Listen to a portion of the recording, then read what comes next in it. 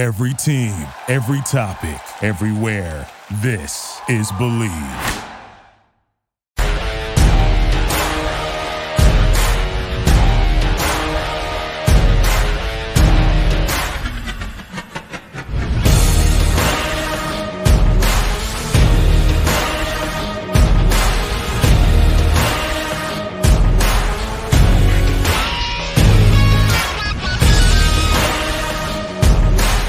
All right, here we go. Championship weekend set on the pump fake. Jarrett Bailey with you as always, joined as I have been throughout the playoffs by my friend from Sports Illustrated and the Monday morning quarterback, Matt Verderame. I thoroughly expected to come into today and have a different conversation than the ones I've had with you at around this time for the past 4 years. But alas, here we are again. My Buffalo Bills are gone. My Buffalo Bills. Yeah, I think I've just kind of adopted them at this point. Pittsburgh Steelers fan. Stop. It's embarrassing. But regardless of that, they suffer another gut punch playoff loss. And while this isn't completely unfamiliar territory in terms of that, it is unfamiliar territory when we look at what they're going to be going through this offseason, which we'll touch on in a minute. I think overall from the game, though, things that stood out to me from the Bills side of things, they were not going to test the secondary of the Chiefs, and Josh Allen's spray chart proves that, as does their yards per play. They averaged less than 5 yards a play. I think it was 4.4. They had 31 more plays than the Chiefs did. They held the ball for almost 15 more minutes than the Chiefs did. It was very evident what their game plan was. It was hold the ball, keep it out of the hands of Patrick Mahomes. And that's a good game plan, but you got to get points. You got to get into the end zone if you're going to have that game plan. And they fell short a few times of doing that. So here we are again with the Buffalo Bills falling short to the Kansas City Chiefs. What was your main takeaway from that? I mean, my main takeaway is a really simple one. They're not good enough to beat the Chiefs in the playoffs. They're not. They're not. Now, look, you could sit there and say, well, injuries. Okay, fine. But they had them. And they've had injuries for years. I mean, the Bills have seemed to be one of those teams that rack up injuries. And I'm not saying that, Milano's injury prone. He's not. He just happened to get, a bad break against Jacksonville. But this is the NFL. Guys get hurt. It happens. I mean, the Chiefs lost one of their starting safeties, the second play of the game. Willie Gay played 11 snaps before he had to leave hurt. Okay, like it happened. He was questionable coming in, too. Like, we didn't know if Willie Gay was going to play. Yeah. So it's like, look, were they beat up as Buffalo? No, God, no. But like guys get hurt. Guys get hurt. That's life. If the Chiefs lose next week and Joe Thuney doesn't play, I'm not going to be sitting here saying they lost because Joe Thuney wasn't there. I mean, that's reality. But I think even with look, they're not good enough. They weren't beat up offensively outside of Gabe Davis being out, who everybody in Buffalo can't wait to see leave anyway. Right. Allen threw the ball 21 times past the line of scrimmage. He completed 10 passes for 95 yards. I mean, it's not good enough. And I think that kind of leads to my second takeaway, which is there's this weird thing that we do with Josh Allen and Justin Herbert, where it is. It is. It really is. We have this bar for guys like Mahomes, certainly for Lamar Jackson, for guys who it's like, hey, if Mahomes went and threw for 4.8 yards per attempt in a game and they lost, you'd never hear the end of like, well, he didn't play well enough. Allen, now he ran the ball great. No one's denying that. But he didn't throw the ball for anything. And yes, Diggs had a really bad drop. Those two balls were sure field. The one was a good throw that Watson was all over him. It's a tough catch. Fine. It happens. The other one wasn't a great throw. The guy had to lay out horizontally to try to catch the football. And that wasn't a bad throw, but it was good coverage. It's a tough play. Doesn't make it. Fine. And I'm not sitting here killing Josh Allen. I would not even put him in the top 3 reasons they lost the football game.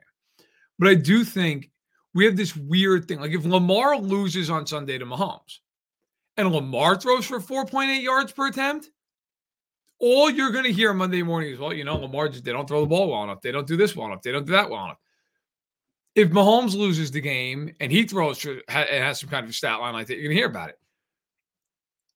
Allen, it's like he can do that. It's not his fault. It's not his fault. Diggs dropped the ball. The Chiefs are a bunch of plumbers at receiver, except for Rashee Rice. All they've done is drop the ball all year long. Nobody cares. Nobody cares. They've dropped 30, 40 passes, whatever the hell it is. And yet we sit here and we got to pretend like it's not Josh Allen's fault. I don't think it's Josh Allen's fault, but I think like to sit there and say he played great in that game. I mean, he played fine. He was fine. And I would say like Herbert gets the same treatment. He'll go out and throw 300 yards and then throw the worst pick you've ever seen in the last 5 minutes of a game and they lose. And people are like, well, what is he supposed to do? Like, well, don't throw that pick. Now, yeah, sometimes it's the Chargers and like God knows other forces are at play with the Chargers. Again, not saying he's all the problem, but I think we have this weird, like, the bar is so different for like Tua is another guy like that. Tua makes one throw that's worth anything, and people are like, look at Tua. Oh, 2-on, Finns Nation. And then but then he throws like 4 balls in the dirt and everybody's like, it's all right until the playoffs come. Like it's just weird. We have different bars for all these guys. But in the end, look, I thought Allen played well enough to win the game. They didn't win the game because they're not good enough to win the game. And that's been proven out now the last 4 years. They lost 3 times to Kansas City. They lost once to Cincinnati. And by the way, last year wasn't even close against Cincinnati. They got blown out at home. Allen did not play well in that game. He played great in the 13 seconds game. It's the best game he's ever played. Yeah. That had nothing to do with him in terms of the loss. The year prior to that, I don't get on him. He didn't play well, but look, that's a brutal spot. They weren't ready for that game, and they went to Arrowhead in the AFC title game and they got killed. Fine. But, how could you look at them the last 4 years and think that they're good enough to win a Super Bowl? They can't beat the 2 top teams in the conference. I'll touch on all of that in sections. So I'll say this about the quarterback thing. When it comes to, you pointed out if Mahomes had that game, then he'd be killed. I think when you break down different quarterbacks, like we do this all the time, let's tier these quarterbacks or whatever. I think when you are looked at as, a higher tier quarterback, you're going to be held to a higher standard. So I can get the argument in terms of Allen deserves a little bit more blame. I will also say, you talked about the throws already to Diggs and to Sherfield.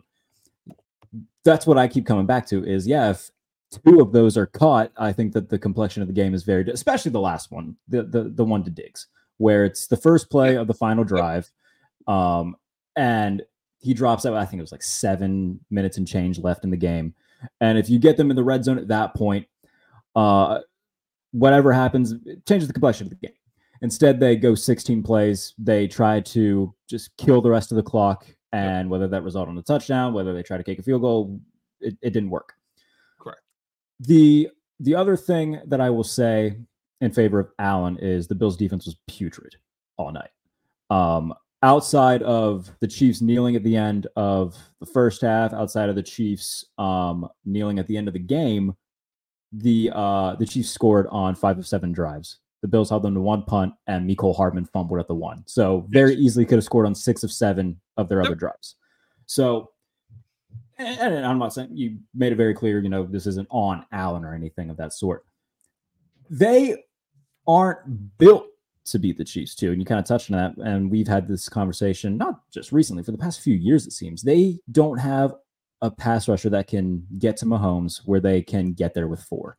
They don't have that type of playmaker off the edge. That's why they got Von Miller. But Von Miller, after getting hurt, hasn't been Von Miller, and now they have to pay him a ton of money. They also gave Ed Oliver a fortune for a defensive side. He had a damn good year this year. And then he did have a very good year. Yes.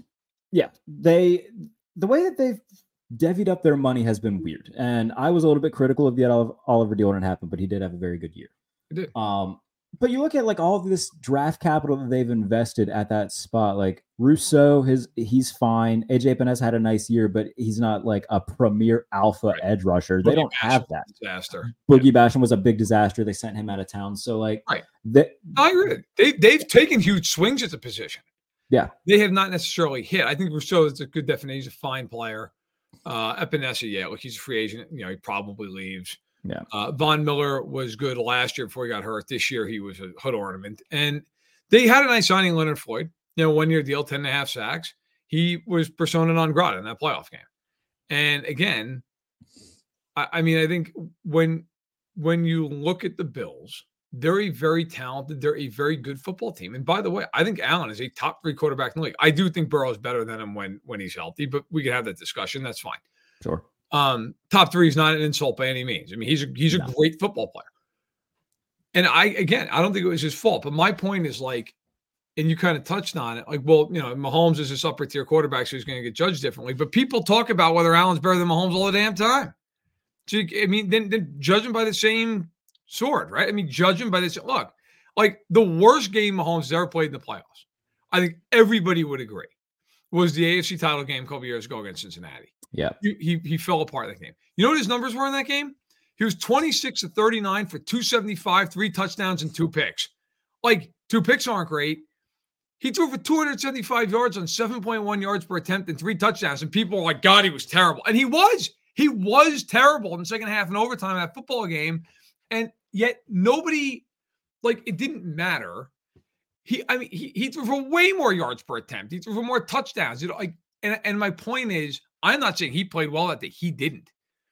But Allen in this game, I'm not saying he deserves a C-. He doesn't. Yeah. He probably deserves a B. Like, it wasn't a great game. When you throw for 4.8 yards per attempt, and did he even hit 200 yards in this game? I'd have to look. Oh, I'd have to look too. I think it was a $189. I was going to say, it was just below that, right? So he threw 186. Yeah. Okay. So, I mean, he was fine. He wasn't bad. But, like, there's all this conversation, but he was the best player on the field on Sunday night. His QBR was 65.4, which I would think is fair. Mahomes' was 91.2 in that game. I mean, yes, Allen ran for 72 yards. Mahomes ran for touchdowns. And 2 touchdowns. I think he played very well. I think the main reasons they lost that game was the defense was beat to hell. That's number one. Number 2 is they didn't execute well enough. They got Shakir wide open in the back of the end zone. Dawkins can't block Jones. Allen can't move out of the way. Diggs drops a pass. McDermott decides that this is a great time to run DeMar Hamlin on a fake punt. Then that ended up even hurt him. You know, because Hardman fumbled 2 times. Both times he touched the ball. But it's like, I guess I just look at the game and go, look, in the end, I mean, Tyler Bass, he can't hit a field goal. He's in his own building with the wind to his back. He misses. Like, and this is, by the way, this is a pattern when they play the Chiefs in the playoffs. The Chiefs out-execute them. Like, take the quarterbacks out. Just as a team in general, the Chiefs out-execute Buffalo. They do it every time they face them. Go back and look at the 13 seconds game. If you're Buffalo, all you've got to do is play defense for 13 seconds. You couldn't do it. The Chiefs didn't hit a 65-yard field goal. That thing was under 50. Like, the Bills don't execute in these games. For whatever the reason, coaching, player failures, whatever. And I think the result is you've got to change something, whether that's the coach, which it doesn't appear it's going to be, whether that is really remaking parts of the roster, which it might be with the cap crunch they have and free agency. They have to do something different, because to come back next year and think they're going to beat the Chiefs and the Bengals and maybe even the Ravens, like, based in what? Hope? There's no reality has shown that they're winning those games. Tyler Dunn did a really nice piece on Go Long today where he basically said the Bills need to figure out if they're going to build around Sean McDermott or if they're going to build around Josh Allen. And I'm not going to like give away a lot of the piece or anything. Go read it. It's a really good piece by Tyler Dunn. But a former teammate of Josh saying, like, Josh basically needs to put, for lack of a better term, put his dick on the table and remind everybody who this team belongs to. But that's not who Josh Allen is. And we know that. He's very much an even keel guy. In terms of what they do this offseason, they're $44 million over the cap. That's the 3rd worst situation in the NFL. There are a few moves that they can make to bring that down a little bit. If they restructure the deals of Allen and Von Miller to get to the minimum that it can be in 2024, that saves them $30 million against the cap. One other move that they can do, and I think that they might do and should do, trade Tre'Davious White. That would save them $6 million against the cap. He's missed 30 games over the past 3 seasons. He's only played in 10 games in the past 2 years. Roswell Douglas and Christian Benford have both emerged as more than capable starting options. I don't see a reason why Tre'Davious White is back next year. And I think that's a move that they should do to save them a little bit of money. I think if they could trade Tre'Davious White, they should do it yesterday. I don't know if they're going to be able to trade him. I mean, he's coming off of a torn Achilles after tearing his ACL. He was okay when he came back. He wasn't great when he came back. Right. And if you look at his contract, it runs through 2025, so it only has 2 years left. Now, if they trade him, look, the team acquiring him is taking on $8.35 million next year, $10.48 the next year, and it would be a team option essentially. So I'm not saying that they couldn't trade him. They certainly could make that move. They would save some money. They would eat some dead money. It'd probably be a post-June 1 trade. Yeah. I think if they trade him, they're not getting much. Sure. I mean, I think they'd probably get I don't know, a day 3, a 5. Pick, 4th or 5th round pick. Like, I don't think they'd get a whole hell of a lot because if you're a team that's trading for him, you're kind of taking a flyer. Yeah. And is he even going to play to start the season next year? So, look, the problem the Bills have right now is the Miller contract's a disaster. It's so bad. And they don't really have an out this year. Oh, no, he's going to be there next year. I mean, there's no. I mean, if you look at his deal, just to pull it up here. I mean, Von Miller's contract, they signed him for 6 years and like $120 million, which is not really absurd. Okay? Yeah. But like next year, they cannot get rid of him. I mean, there's no world where they're even cutting him post June 1. No chance. Okay, because the last 2 years, his base salary has been under $1.5 million. Now it's. I was going to say that they backloaded the contract for that reason. So, yes. So now after this year, they could cut him post June 1 and they could eat some dead money and it's not a disaster and they could do it. They would have to post June 1 him though, because pre June 1. So they're not going to get any like free agency money out of it. Right. Nobody's trading for him. He's 35 years old this year. So in reality, look, they're going to have to eat him on the roster and a huge, huge chunk of money next year. And the year after that, they'll move on, you would think, unless he has a resurgence. But they're still going to be they're going to be eating money on that deal for 2 years, and especially this upcoming one. Yeah, it's not great. And plus, Jordan Poyer's still under contract. Can't see a world where he's back. I mean, that's the problem that we've also discussed is that these are all a bunch of older guys that don't have at positions where they don't have ready young talent to take over for them. So they're really going to have to hit on the draft, which they haven't done in recent memory. They're going to have to hit the draft. And I thought this year was probably the best draft they've had. I mean, Kincaid is a player, and I think Torrance did a nice job. And, they've had guys who have been decent, but they haven't hit on like major guys. I mean, right. if you look at their draft history in the last, let's say 4 or 5 years, okay, so you go back to the draft they had with Allen and the draft prior to that were great drafts. So they drafted in 2017, they got Tre'Davious White, Deion Dawkins, Matt Milano. Great draft. 2018, Josh Allen, Tremaine Edmonds, Harrison Phillips, Teron Johnson. They actually even drafted Wyatt Teller, but he really never played for them. Okay, great draft. After that is where it starts to fall off. So like first round, they took Ed Oliver, which I'd say, look, he was a top 10 pick. He's been a good player. Yeah, he hasn't lived up to a top 10. He's not a top 10, but like he's a good player. Dawson Knox, he took in the 3rd round. For a 3rd round, there's a good pick. Everybody else out of that draft is not worth talking about. And Devin Singletary was 3rd. He was decent. He was fine. Yeah. 2020, that draft has been okay. They didn't have a 1st rounder. They took Epinesa in the 2nd, and they took Gabe Davis in the 4th, which is a good value pick. That's good value. They took Tyler Bass in the 6th, which is fine. Okay, Dane Jackson in the 7th, fine. But again, nobody who's like a Pro Bowl level player out of that group. 2021 is a draft that they'll rather forget. I mean, other than Rousseau and Spencer. Rousseau's been fine. Yeah, it's And then last year, Elam's a disaster. Cook and Bernard and Shakir look to be really good picks, and Benford's a nice pick in the 6th round. So last year's draft, 2022, I think you'll look at it and you go, okay, it's a good draft. They did a nice job there.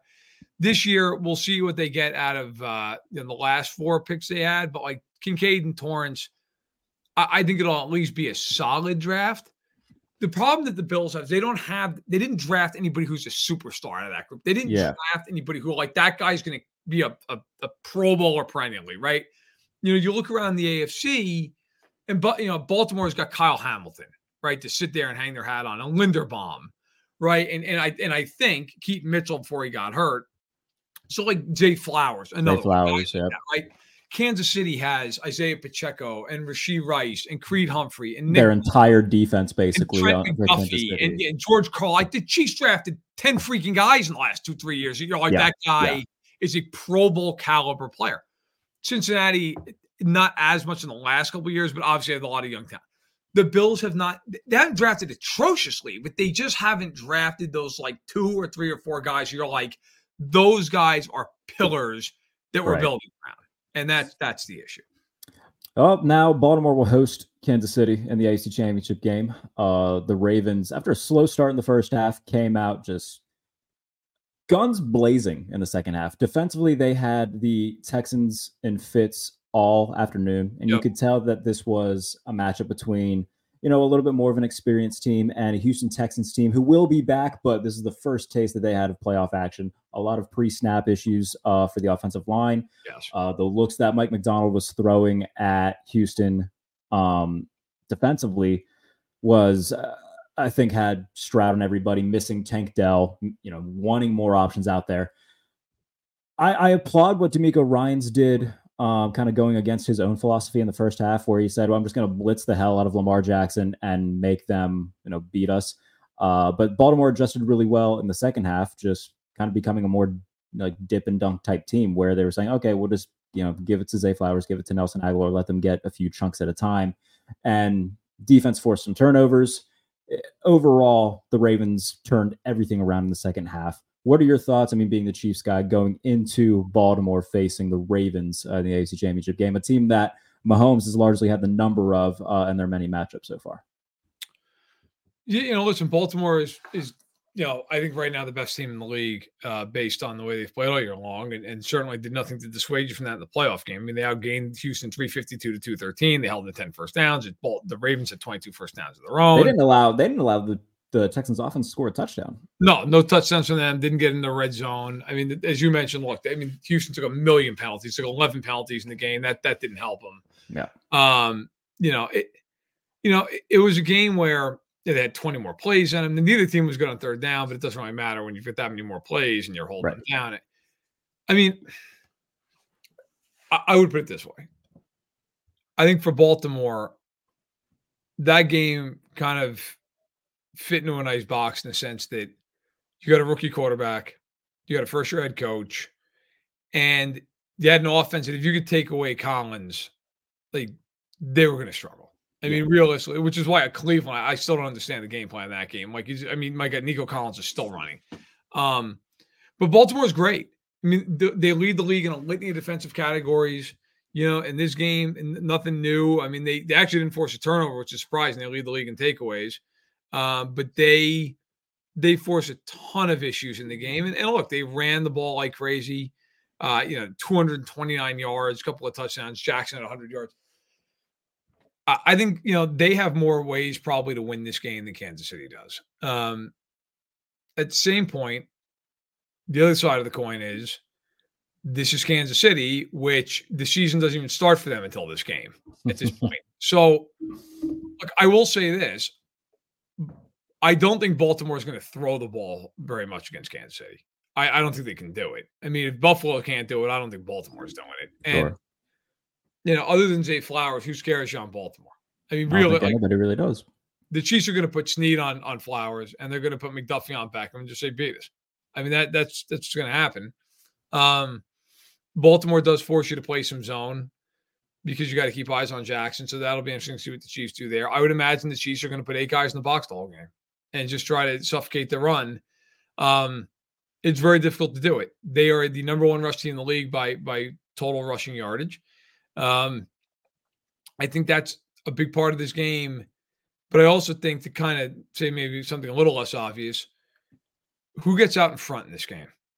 Because if Kansas City can get out in front of them and they make Baltimore have to play to throw the ball a little bit more. We've talked about that. Baltimore's not good at playing from behind. That's a problem.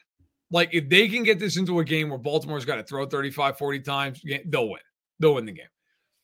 I think when the Chiefs run offense, look, Baltimore leads the league in sacks. They're oddly not a big pressure rate team. Like, they're like 23rd in the league in pressure rate, and they don't blitz a whole hell of a lot, but they get a lot of sacks. So that when they get home, they do finish. Mahomes is one of the toughest quarterbacks in the league to sack. The Chiefs are going to scheme around some of that stuff. Some of it they're going to have to just handle straight up. I think the most important thing offensively for Kansas City in the game, and the most important thing defensively for Baltimore, is, listen, you're going to have to take Pacheco away from the Chiefs in this football game. If he can run the ball and he can get the Chiefs in 2nd and 5s and 3rd and 3s, they'll scheme up enough. They're one of the best 3rd down teams in the league. I think this is going to be a low-scoring game. I think it's going to be tight. So literally the 1st and 2nd ranked defenses in the NFL. I think it's going to be low-scoring, tight. I think it's going to come down to probably, can Baltimore turn over the Chiefs, which they've been great at all year long. They lead the league in takeaways. And can they get pressure on Mahomes? And conversely, can the Chiefs limit Baltimore's ground game? They're not going to shut them down, but can they limit it enough, limit explosive plays where you get them in some 3rd and 7s? And if you can do that, if you're the Chiefs, you feel pretty good. So I think this is a very compelling game. And I think those are probably the 3 things I'm looking at. On the other side of the coin, the NFC is set as well. Detroit Lions will travel to Santa Clara to take on the 49ers. Weird game for San Francisco against Green Bay, where it was evident early on that the rain was affecting Brock Purdy. It was affecting the 49ers offense. They lose Deebo Samuel. And the offense for the 49ers with Deebo Samuel compared to the offense without Deebo Samuel is night and day if you look at it from an advanced metric standpoint. With him on the field, especially for their rushing offense, they have the top EPA in the league. Without Deebo Samuel on the field, they're 14th. So he's, as great as McCaffrey is, the versatility of Samuel, I think, is kind of what is the nucleus and the catalyst of that offense. Still don't really know what his status is going to be. I would expect him to play. That said, what did the performance for Purdy against the Packers say to you? What did the performance of the 49ers against the Packers say to you? Well, it said they're far from infallible, and they should have lost that game. Well, let's be honest. I mean, they should have lost that football game. And they didn't. They didn't. And in the playoffs, you're not sitting there apologizing for it. Who cares? You won, you move on. But that was a bad performance. And by the way, what goes undersold, because everybody's sitting there talking about Purdy, their defense kind of sucked in that game.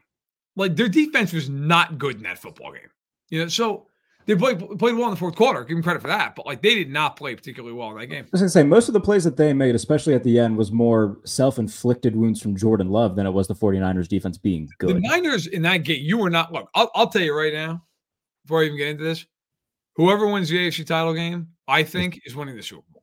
Okay. I think either one of those teams are better. Okay.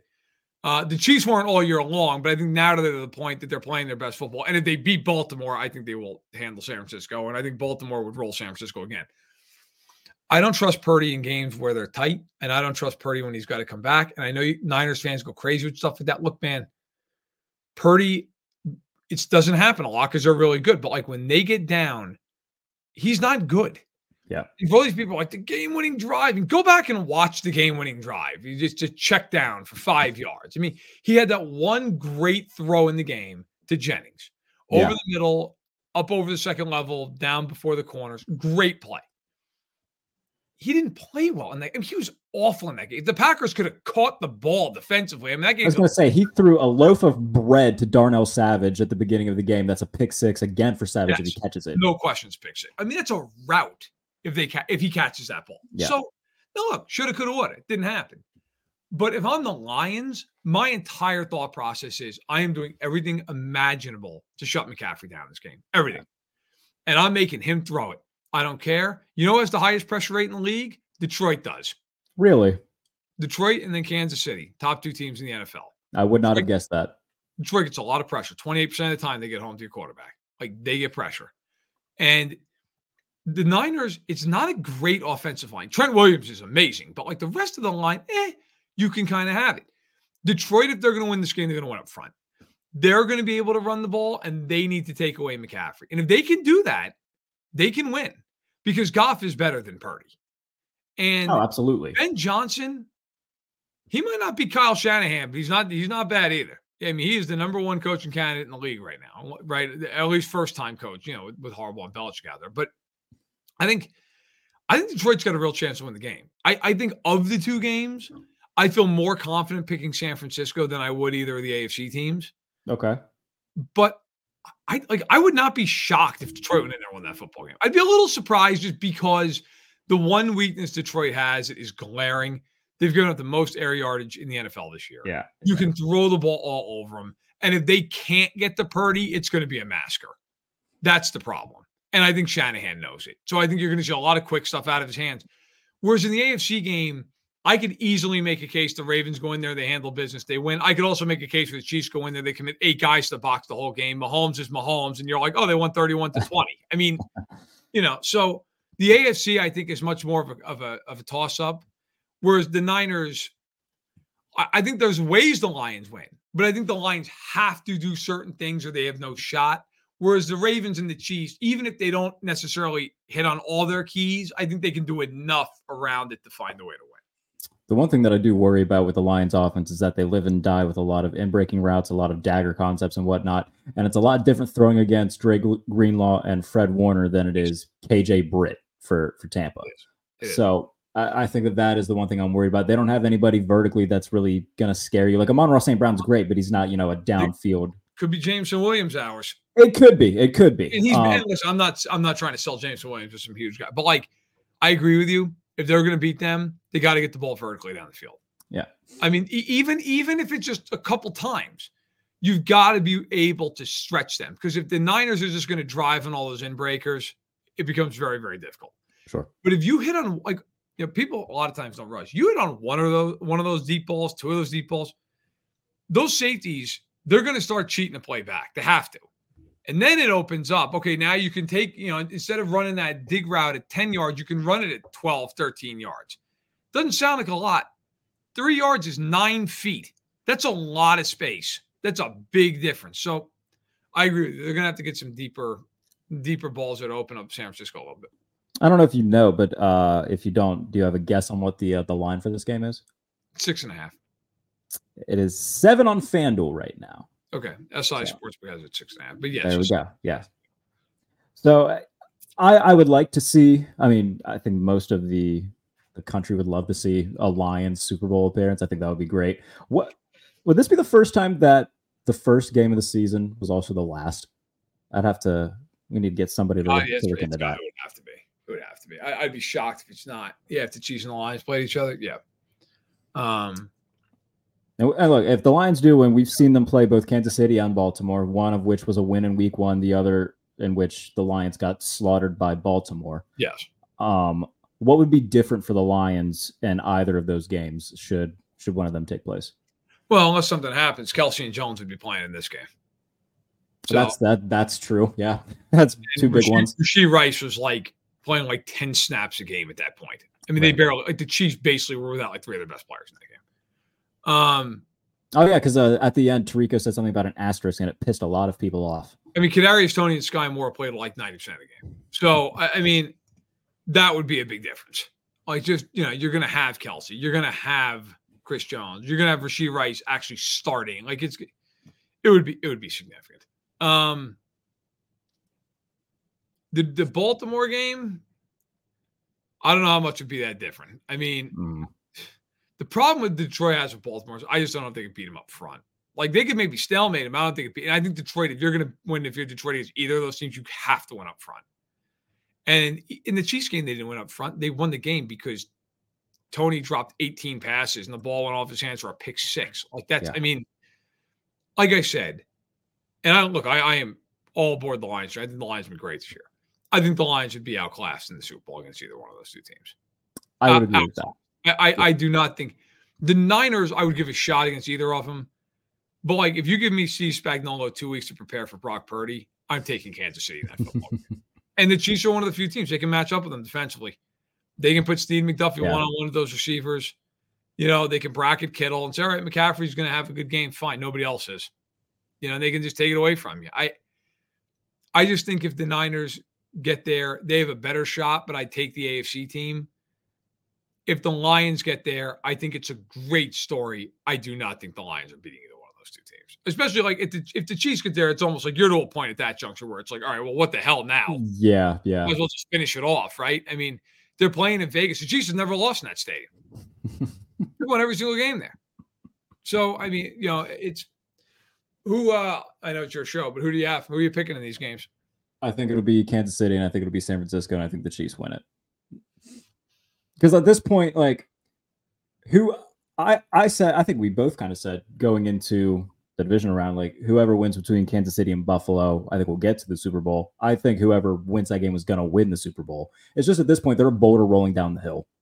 No one's stopping that. And once they figured it out in terms of, okay, offensively, we're much more calm. We know what we are. We're not going to keep trying just random BS. We got 3 guys that can kill you. Try to stop them. Here it comes. And defensively, they're great. And most of the same reasons that you pointed out. If you're giving me the option of, okay, you have Brock Purdy or Patrick Mahomes, I know which guy I'm taking. So, and I do think that it'll be the 49ers. I would love for it to be Detroit, but I think it'll ultimately be San Francisco. We have the same picks. And I know people big, oh, you're picking the Chiefs to your homer. I'm picking the Chiefs because it's like picking the Patriots for 20 years. I mean, yeah, right. I'm picking that team. I think like Baltimore, you could also, I'm not saying there's absolutely a million arguments to take Baltimore. My argument for Kansas City is I think the defenses are pretty much even. I mean, if you look at them statistically, they're almost dead even. Like across, right. In fact, they literally in some cases are dead even. Like in run defense, pass defense, the Chiefs are slightly better. Sacks, they're 1 and 2. Like, I mean, those teams defend. They're both good in the red zone. They're both good on third down. The Chiefs are a little better on third down defense. But I mean, I just think it's going to come down to like who's the better offensive team. Now, Baltimore this year has been the better offensive team, but right now, with Mahomes, like I just think it's going to be a tight game. And I think if he's got one shot to win, he's winning. That's just the way I look at it with them. And there's just a lot to say for a guy who now this is the 6th time that he's been in one of these things. It's the first time that Lamar has been in any. It's the first time that most of this Baltimore Ravens roster has been in this spot.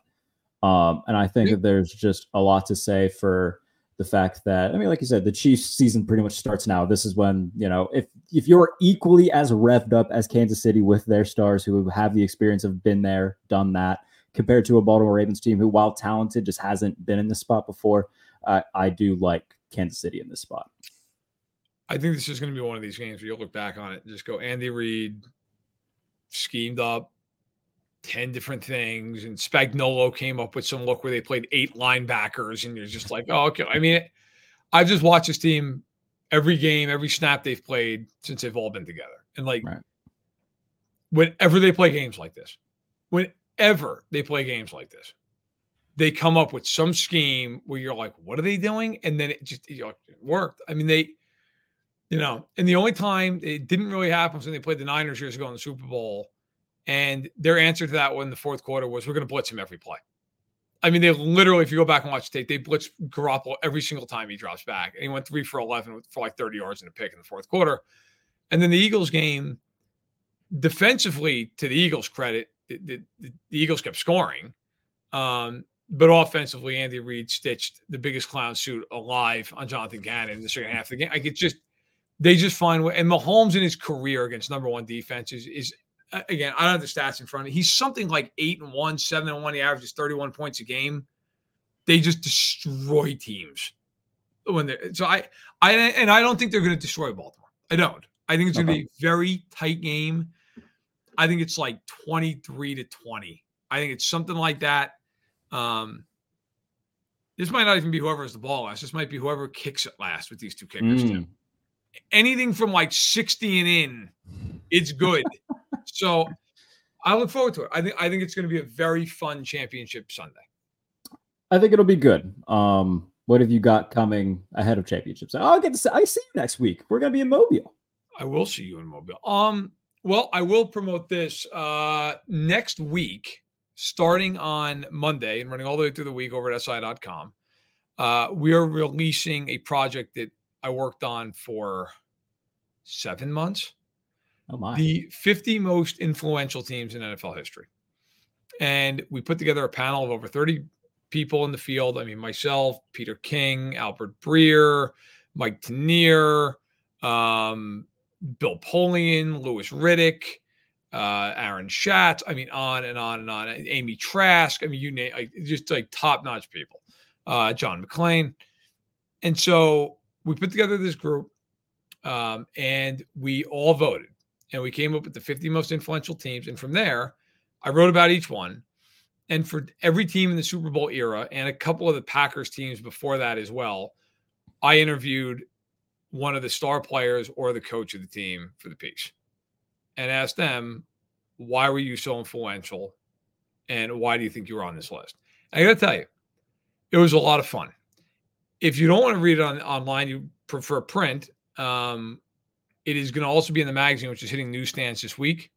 I think maybe literally today or tomorrow.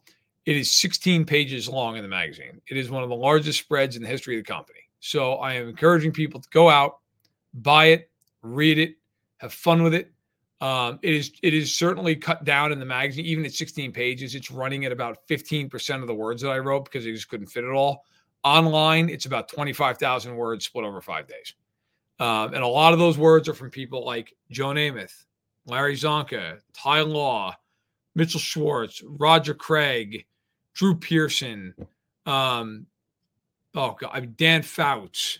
The list goes on and on and on. I mean, I think I interviewed well over a dozen Hall of Famers. Dick Vermeil's in there. Bill Parcells is in there. Phil Simms is in there. Thurman Thomas is in there. It was a very difficult thing to complete. It was also incredibly fun. So please read it online. I'll be tweeting it out all week when it starts rolling out. It's going to roll out in 10 teams a day for 5 days next week. It'll be in the magazine. I don't often ask people, like, please support it. Please read it. Please check it out. It would really mean a lot. I remember you telling me about that a while ago, and I'm very much looking forward to reading it. It's going to be, I'm very much looking forward to it. That's awesome. In terms of what I'm doing, none of it stacks up to that, but we talked about Purdy a lot. I did a piece for USA Today, just breaking down the polarization of him and who the offense really runs through in San Francisco and why, it's okay to admit, like, okay, yes, he's fine, but let's calm down with the elite stuff. So I wrote about that.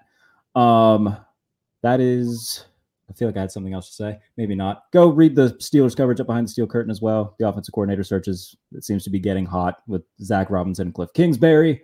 We'll see where that takes Pittsburgh, but we'll see. I'm going to be cautiously optimistic about this team for now, for the rest of my life. Appreciate you, buddy. I will see you next week. It'll be a lot of fun. Oh, that's another thing.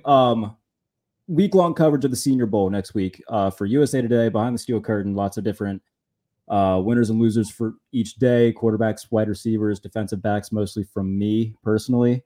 But Doug Farrar Doug Farrar will not be there, but Combine Week, we will be there as a whole team.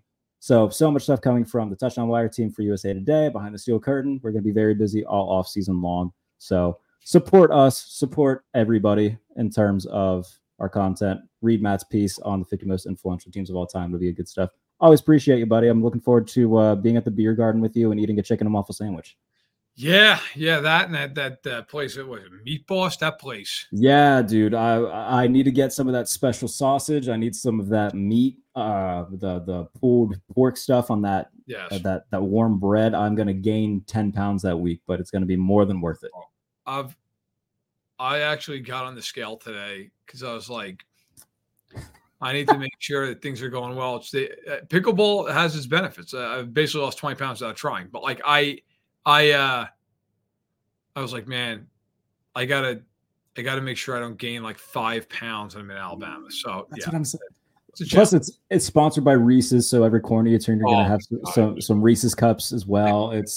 I know it's I don't know how people do it, but it'll be a lot of fun, and I'm looking forward to it. And you're out drinking at night because you're talking about, I'm sure Albert Breer is going to enjoy being down there with me. It's part of that's the SI coverage that we're having down there is Albert and I, and I'm sure he's going to enjoy talking to me after I've had my 8th rum and Coke, as I'm trying to stay out till 5 a.m. with some coach who doesn't want to go to bed. We're in Veets, and it's just I'm going to sleep a lot the next couple of days just to prepare myself for it. So that's and it's always a fun week, just seeing like all the media brethren confine into one city. It'll be a lot of fun, and I'm looking forward to it. Always appreciate you, and looking forward to Championship Sunday and everything to come. But appreciate you as always, buddy. Take care, man. Everybody else, thank you so much for tuning in. As always, to the Pump Fake, Jarrett Bailey. See you maybe not next week because of the Senior Bowl, but see you very soon. And thank you as always for tuning in. Thank you for listening to Believe. You can show support to your host by subscribing to the show and giving us a 5-star rating on your preferred platform. Check us out at Believe.com and search for BLEAV on YouTube.